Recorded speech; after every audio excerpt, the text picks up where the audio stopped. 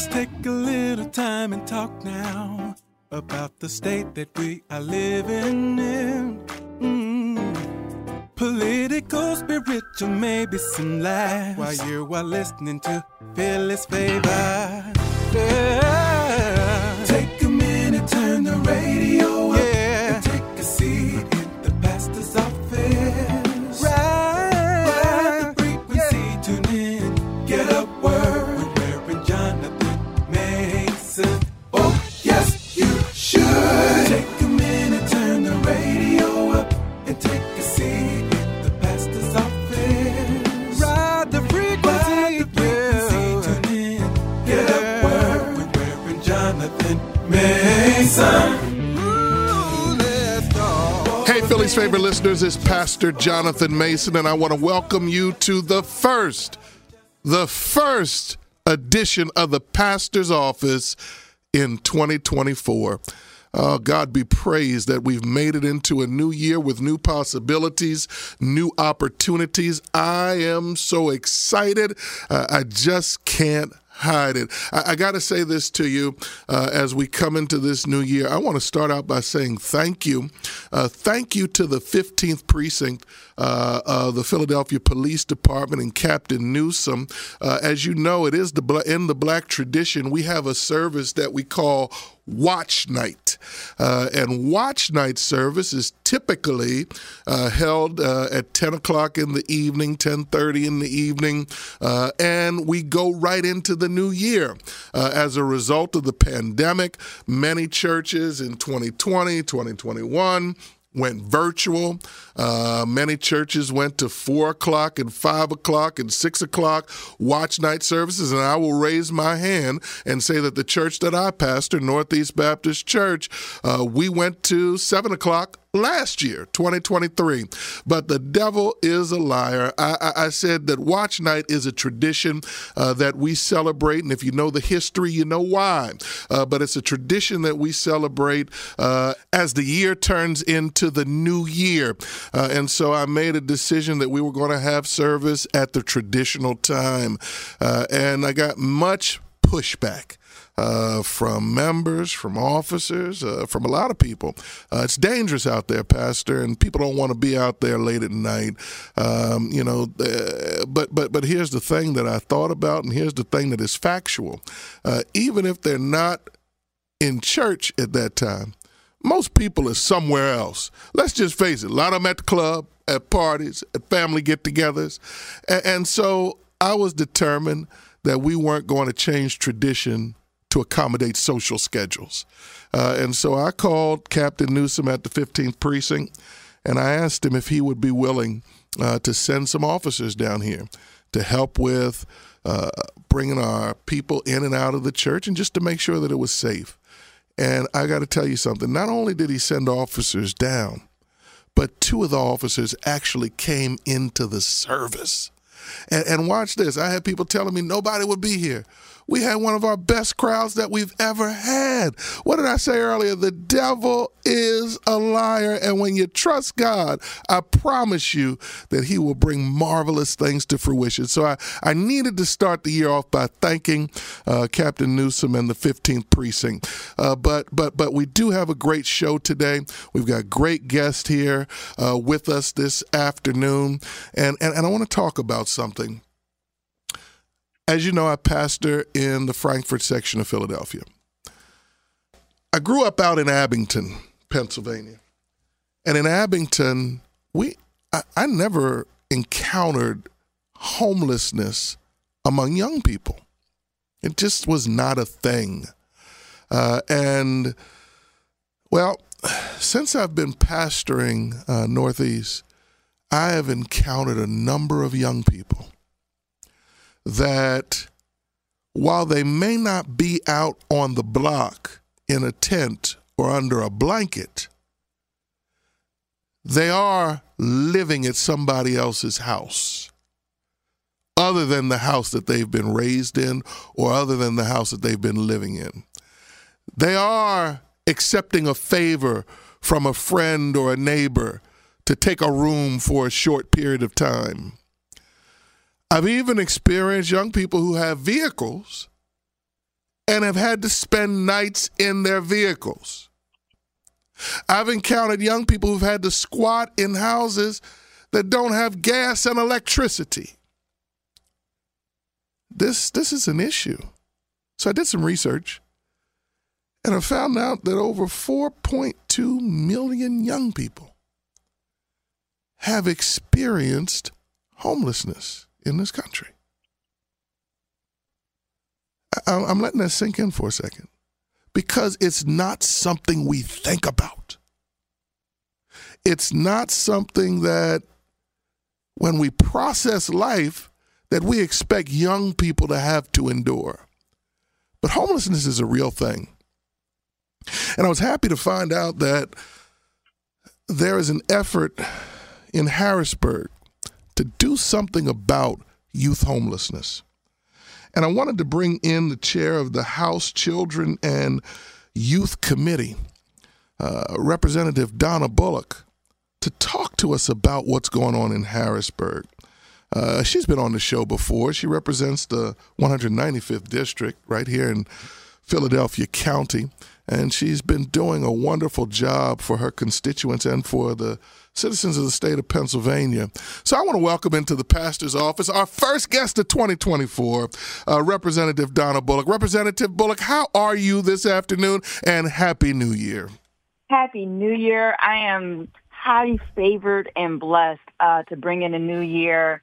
An honor to be able to do that with you, to talk about such an important topic here in Philadelphia and, to be honest, across the Commonwealth. So I look forward to doing more work in this space and sharing some of this information with your listeners so that we can help our young people.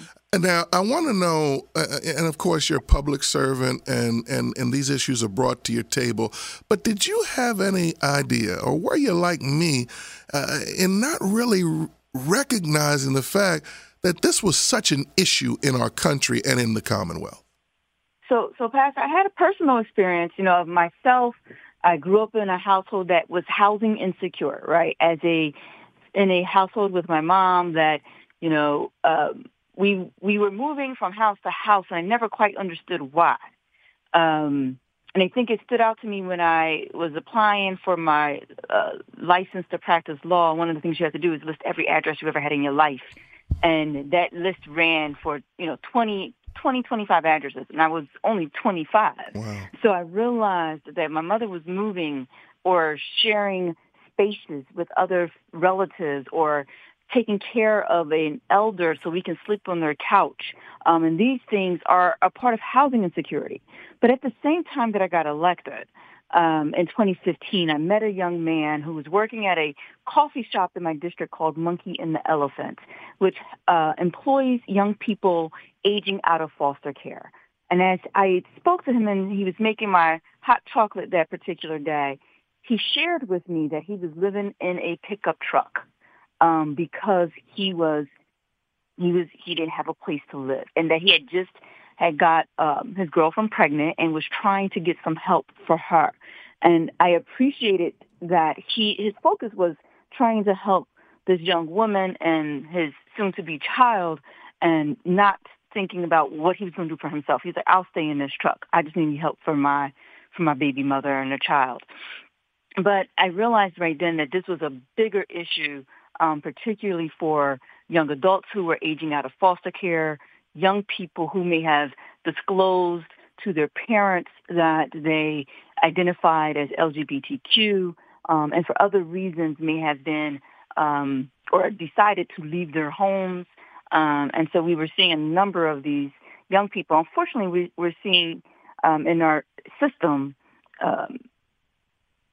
children aging out of foster care and out of the foster care system into either the homeless system or the criminal justice system, because we're not providing them with the resources that parents would make sure that you have as you age into adulthood.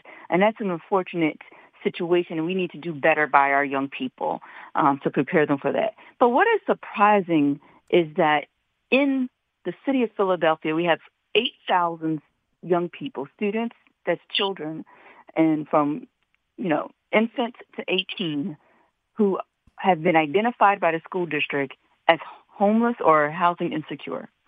8,000, that's an increase. More than 40,000 across the Commonwealth. In Philadelphia, the highest percentage of that 8,000 that is homeless are actually children under the age of 2.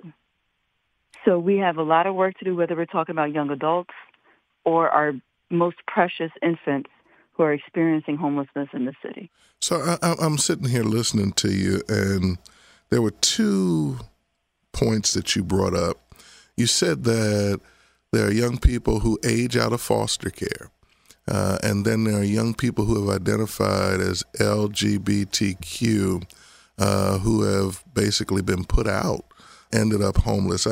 My sermon today was titled, "We Need More Salt." It comes from Matthew, the 5th chapter, 13th verse, where Jesus is preaching his Sermon on the Mount, and he says, "We are the salt of the earth." And it's interesting. I'm not going to preach the sermon here, but it does directly correlate with your point. One of my points was that salt is used to preserve life or to make food last longer. And as the salt of the earth, as members of the body of Christ, our job is to preserve lives and help them to last longer. And one of the things I bring up, ironically, is this issue of young people who have identified as LGBTQ, and then their families turn their backs on them. You know, that's not preserving life. That's discarding life.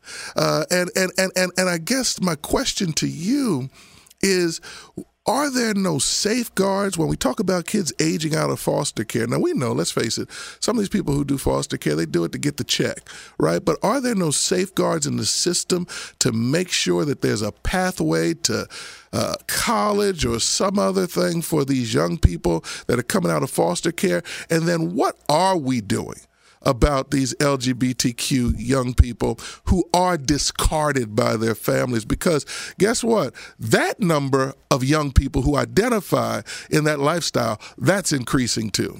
I hope I didn't give you too much in that question. No, I hear you. So there's a number of things that I think are happening locally. There, within the last few years, there was a shelter built specifically to embrace those young people who identify as LGBTQ so that they can get the resources and services they need and find housing and hopefully stabilize and find, job opportunities and all those other things. And I think that is one way that we can do it, is find communities for them where they can be embraced. And that community, is people who are going to help them through this transition into adulthood. I know I have a 16-year-old at home, and I couldn't imagine in 2 years him being ready to do anything on his own. He is not ready. That's right. That's right. And so we need to make sure that and that's the same for for our young people who are in the foster care system.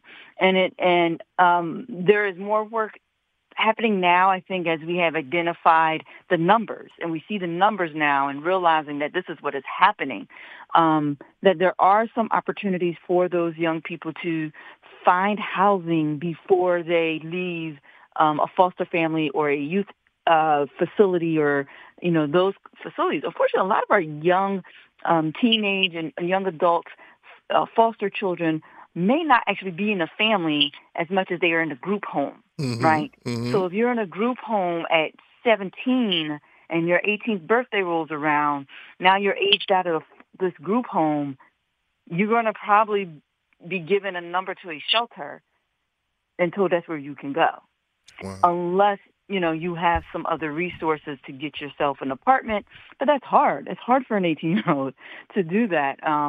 So unless you're going to college or some other things. And so the bills that I'm working on in Harrisburg is a series, the legislative package of bills I'm working with some colleagues on. Includes a number of bills to support college students, making sure that we have liaisons in both high schools and colleges that will work specifically with these young people who are experiencing homelessness and housing insecurity to make sure they have a trans pass, or they know how to get, sign up for benefits when they turn 18 if they need food stamps or SNAP benefits, and if they now have a child themselves, to make sure that they can get WIC and other resources for that child, and also housing. And so that's one part, creating a safety net for these young people. Another bill will require our state schools and community colleges, if they have a student enrolled in their school that has identified as someone who is experiencing homelessness, to allow them to stay on campus during campus break. If you were like me and your mom moved every year, my sophomore year, she moved into a studio apartment. And so I no longer had a room to go back to. So, I took an extra class, or I think one year I volunteered to work for graduation so that I can stay 2 or 3 weeks later until I found an apartment. These are some opportunities we need to make sure that these young people can stay on the weekends, can stay on Thanksgiving break, that they have access to the dining hall or food during those times, and that they're not homeless during winter break or spring break or summer break. And then there are some other things we're doing legislatively to allow minors to contract. If you're 16 and you are what we call an unaccompanied minor, a minor that is not living with an adult, you need to be able to sign a contract or a lease. You need to be able to sign a contract for medical services or some other social services. And if you're not 18, you can't do that. This will allow those 16-year-olds to do that so they can get the resources they need. And lastly, we are looking at how do we serve families who are what we're calling doubling up. And that, I think you mentioned, and may have happened even in your hometown of Abington, even if you didn't see it, where you may go live with your aunt. Your entire family may go live with your aunt and your cousins. And we may all have seen that and never identified it as being homeless. Never identified it as homelessness. Right? But that's what it is. Mom, your dad, whoever, your family couldn't make the rent this month, so you go live with a cousin for a while, and you doubled up 2-3 families in a household until you could figure it out. Well, what's happening in the suburbs is, and we're seeing a trend where the suburban school districts are now questioning whether or not you live at this address or whether your family is using a relative's address to get you into a good school district, and they're trying to push these students. And if you can imagine, many of them are students of color. They're Black and Latino students out of their district saying, no, you're using a fake address just to get into our good schools, when in reality, a lot of them are doubling up in these households. And so these are some concerns we're seeing happen across the Commonwealth, and particularly in those suburban school districts where they're trying to push those students out of the schools. And we're saying you cannot do that without a full investigation. And during that investigation, you can't put the student out until it is final. But there has been attempts to kick students out of school and really, come at families for doubling up in those communities.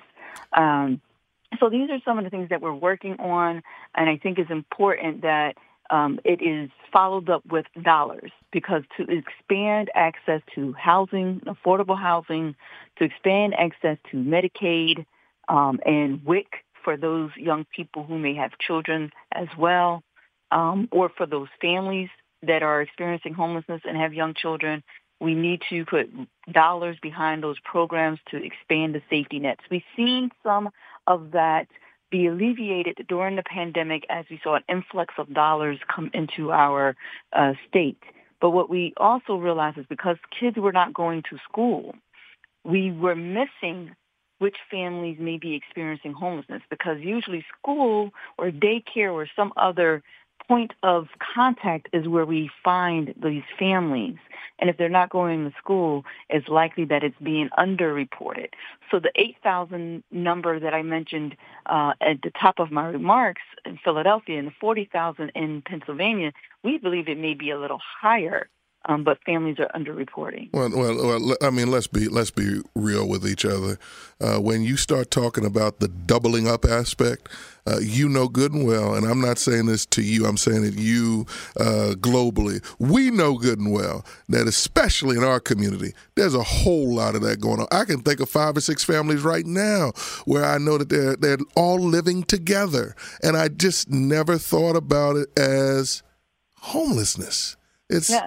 Some of it is intergenerational families, and we love to have those families. But if you sat down and spoke to, some relatives, it may be because of financial reasons, and someone Right. That's so right. we know that's happening. We've seen it in our households. We've seen it in our families and in our community. So I've always got to ask this when we talk about legislation that really is necessary and needed right now for these young people. Do you have bipartisan support?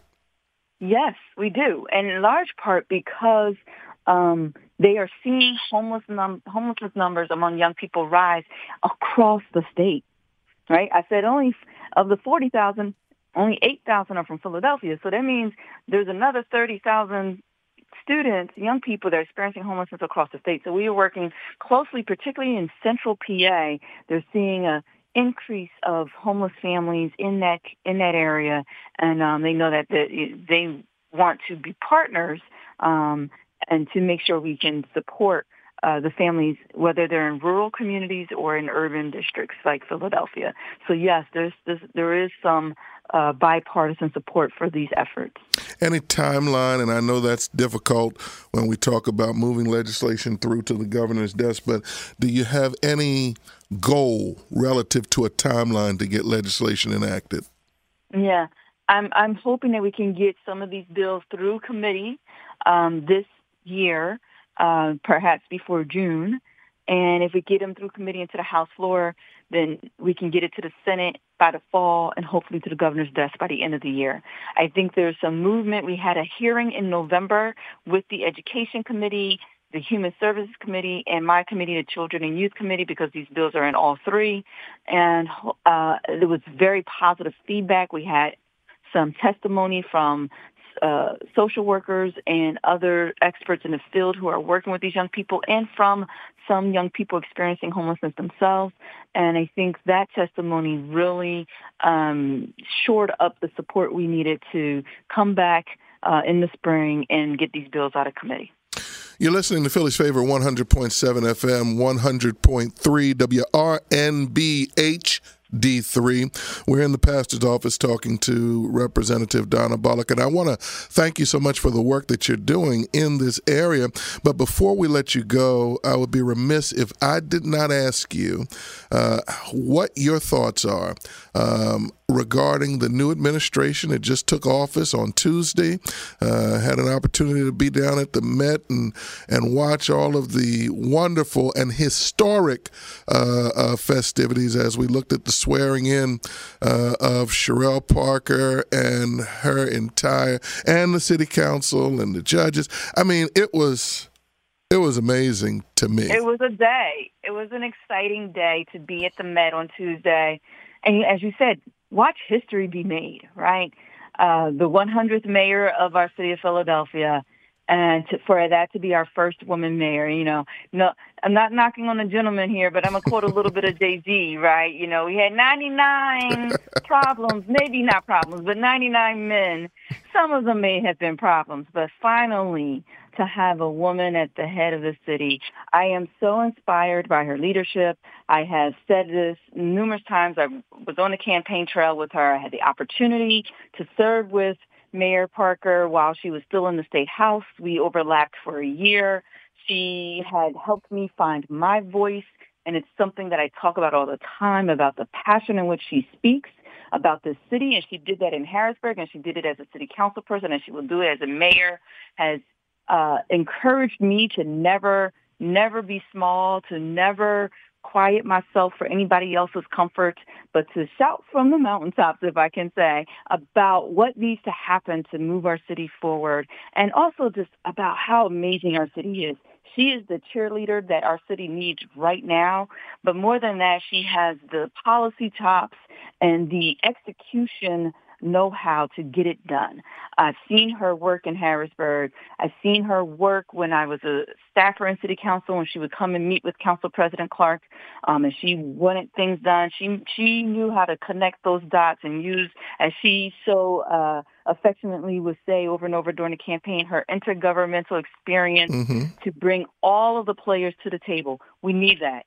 But also to see a group of city council members, many of them who I've worked with in the past, some who have been my interns or have worked for me. So I'm excited to see them grow.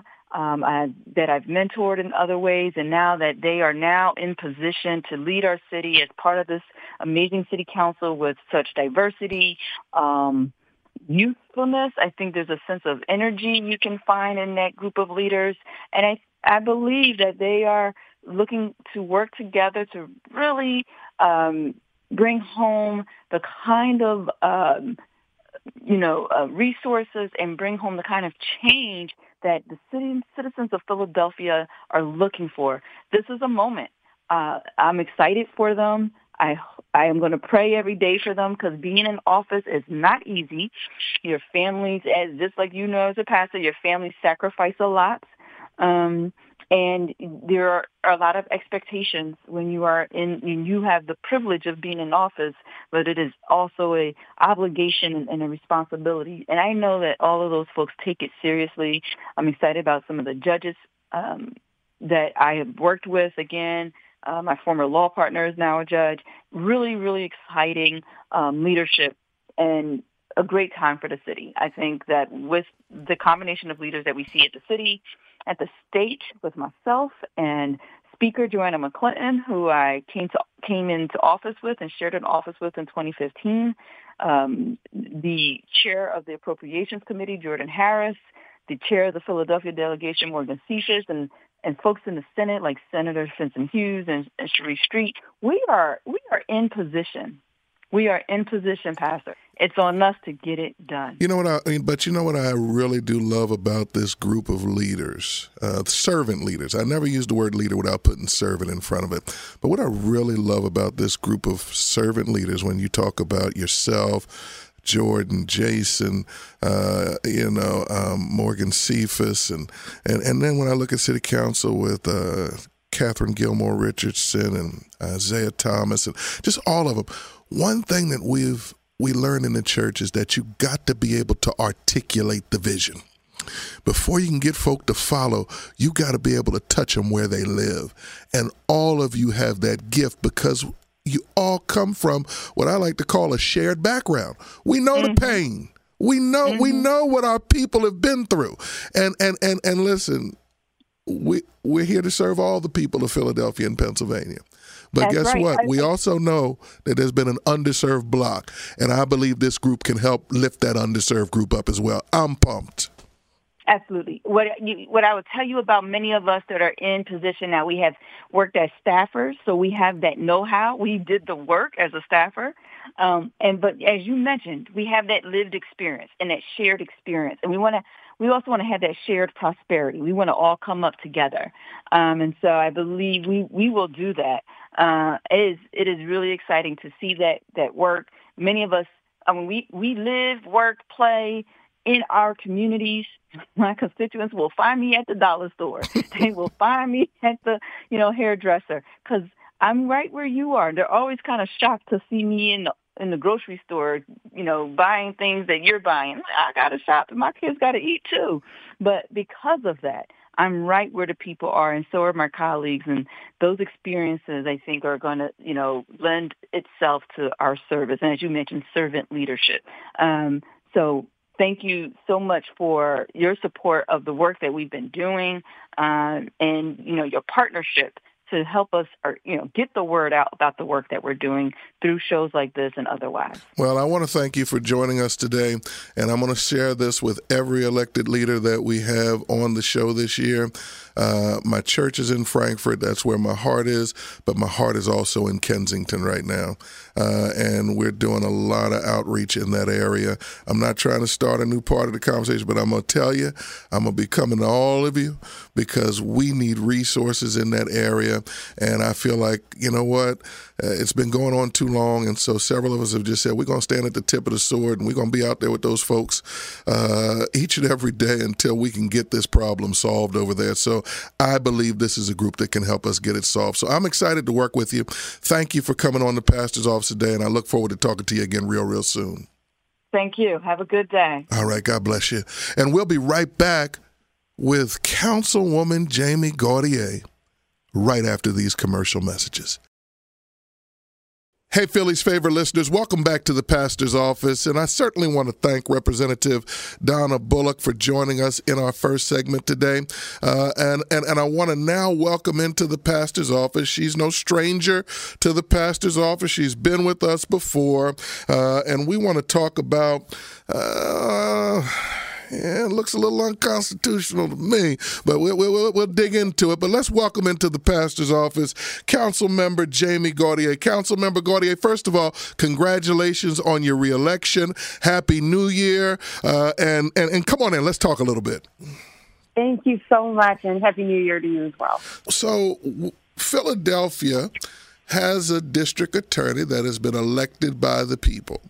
But there has been a law passed called Act 40, which allows the Pennsylvania Attorney General to hire or appoint a special prosecutor for activities or crimes that happen on SEPTA property. Is SEPTA a separate city now? I'm not trying to be sarcastic, but help me understand. Am I stepping into a new zip code when I go to SEPTA property now? No. SEPTA is not. It's separate from the city of Philadelphia. We have a district attorney already that we have duly elected to prosecute crime, whether that crime happens on SEPTA property or across the rest of the city. Well, so I'm not being sarcastic, but I got to understand. So how does a law like this get passed if, in fact, SEPTA is not separate from the city of Philadelphia? You know, I think that this is political in nature. This comes from the same mostly white GOP representatives in the Senate who worked to impeach District Attorney Krasner, which was found to be unconstitutional. And so now they're just going a different route. And, you know, they've passed this law to try to usurp the district attorney's responsibilities and to try to disenfranchise voters here in Philadelphia. And I think it's outrageous. I also think it sets a dangerous, undemocratic precedent. And so it's definitely something that we should be fighting against.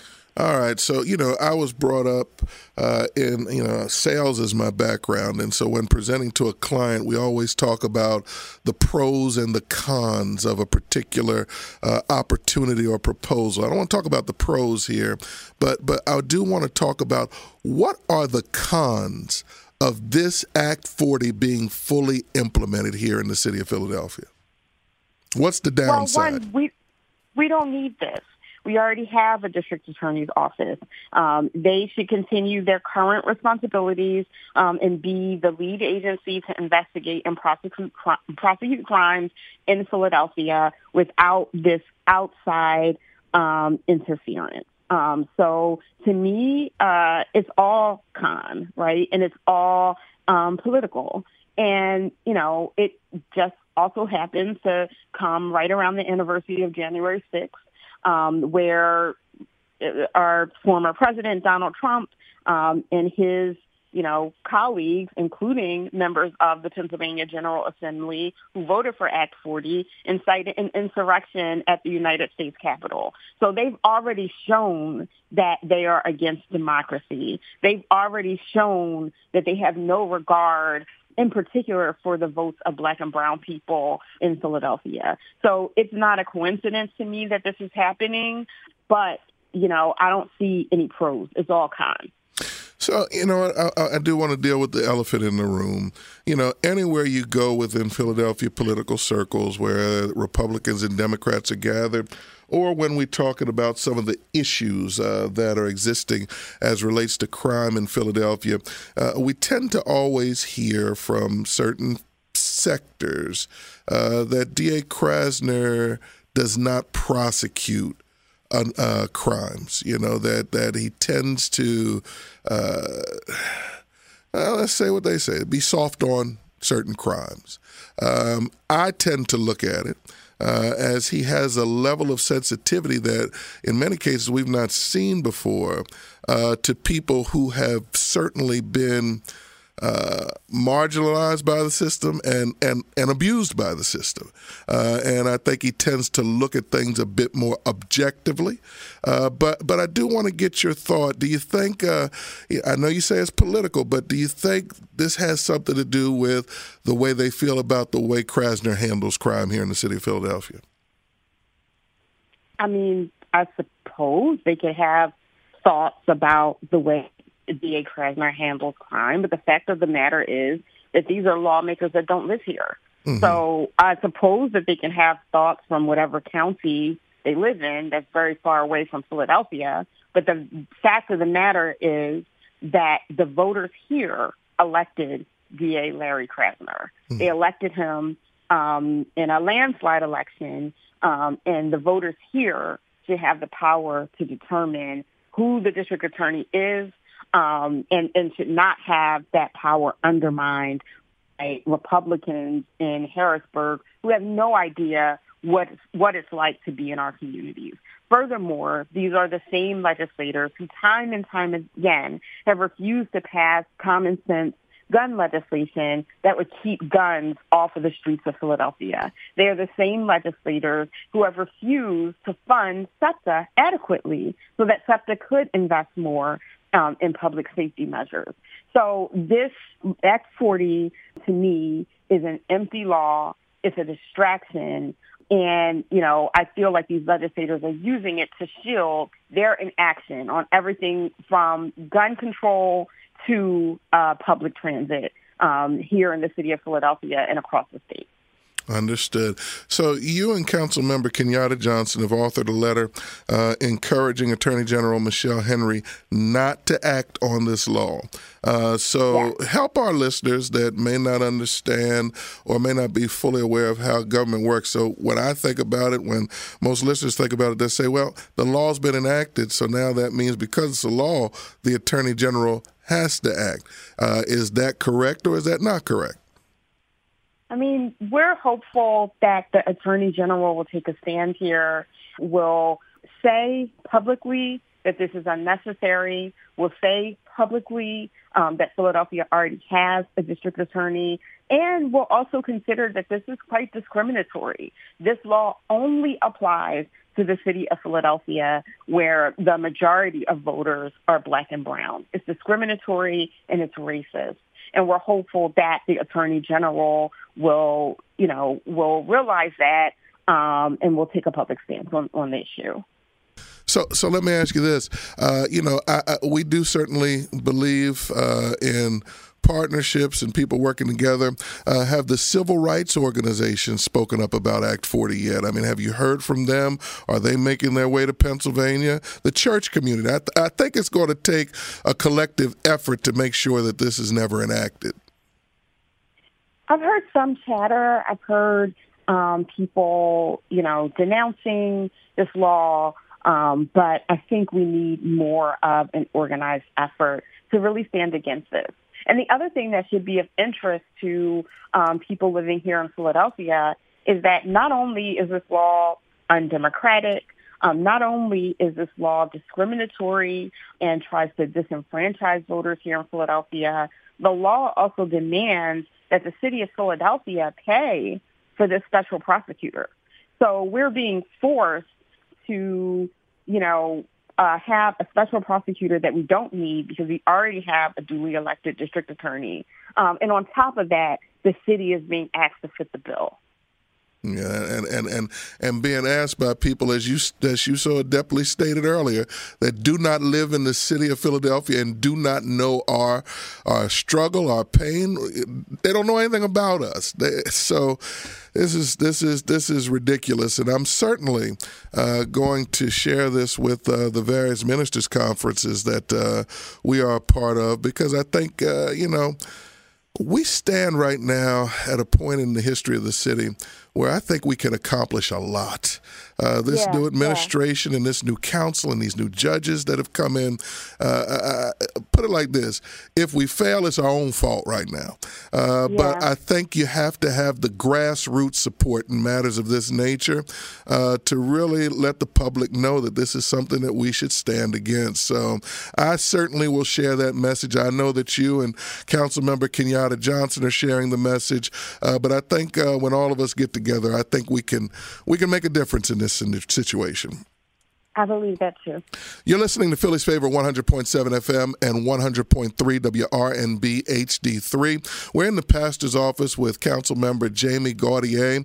And Councilmember Gauthier, before we let you go, I absolutely want to go back to that statement I made earlier that we stand at a point in history that the city of Philadelphia has never seen before.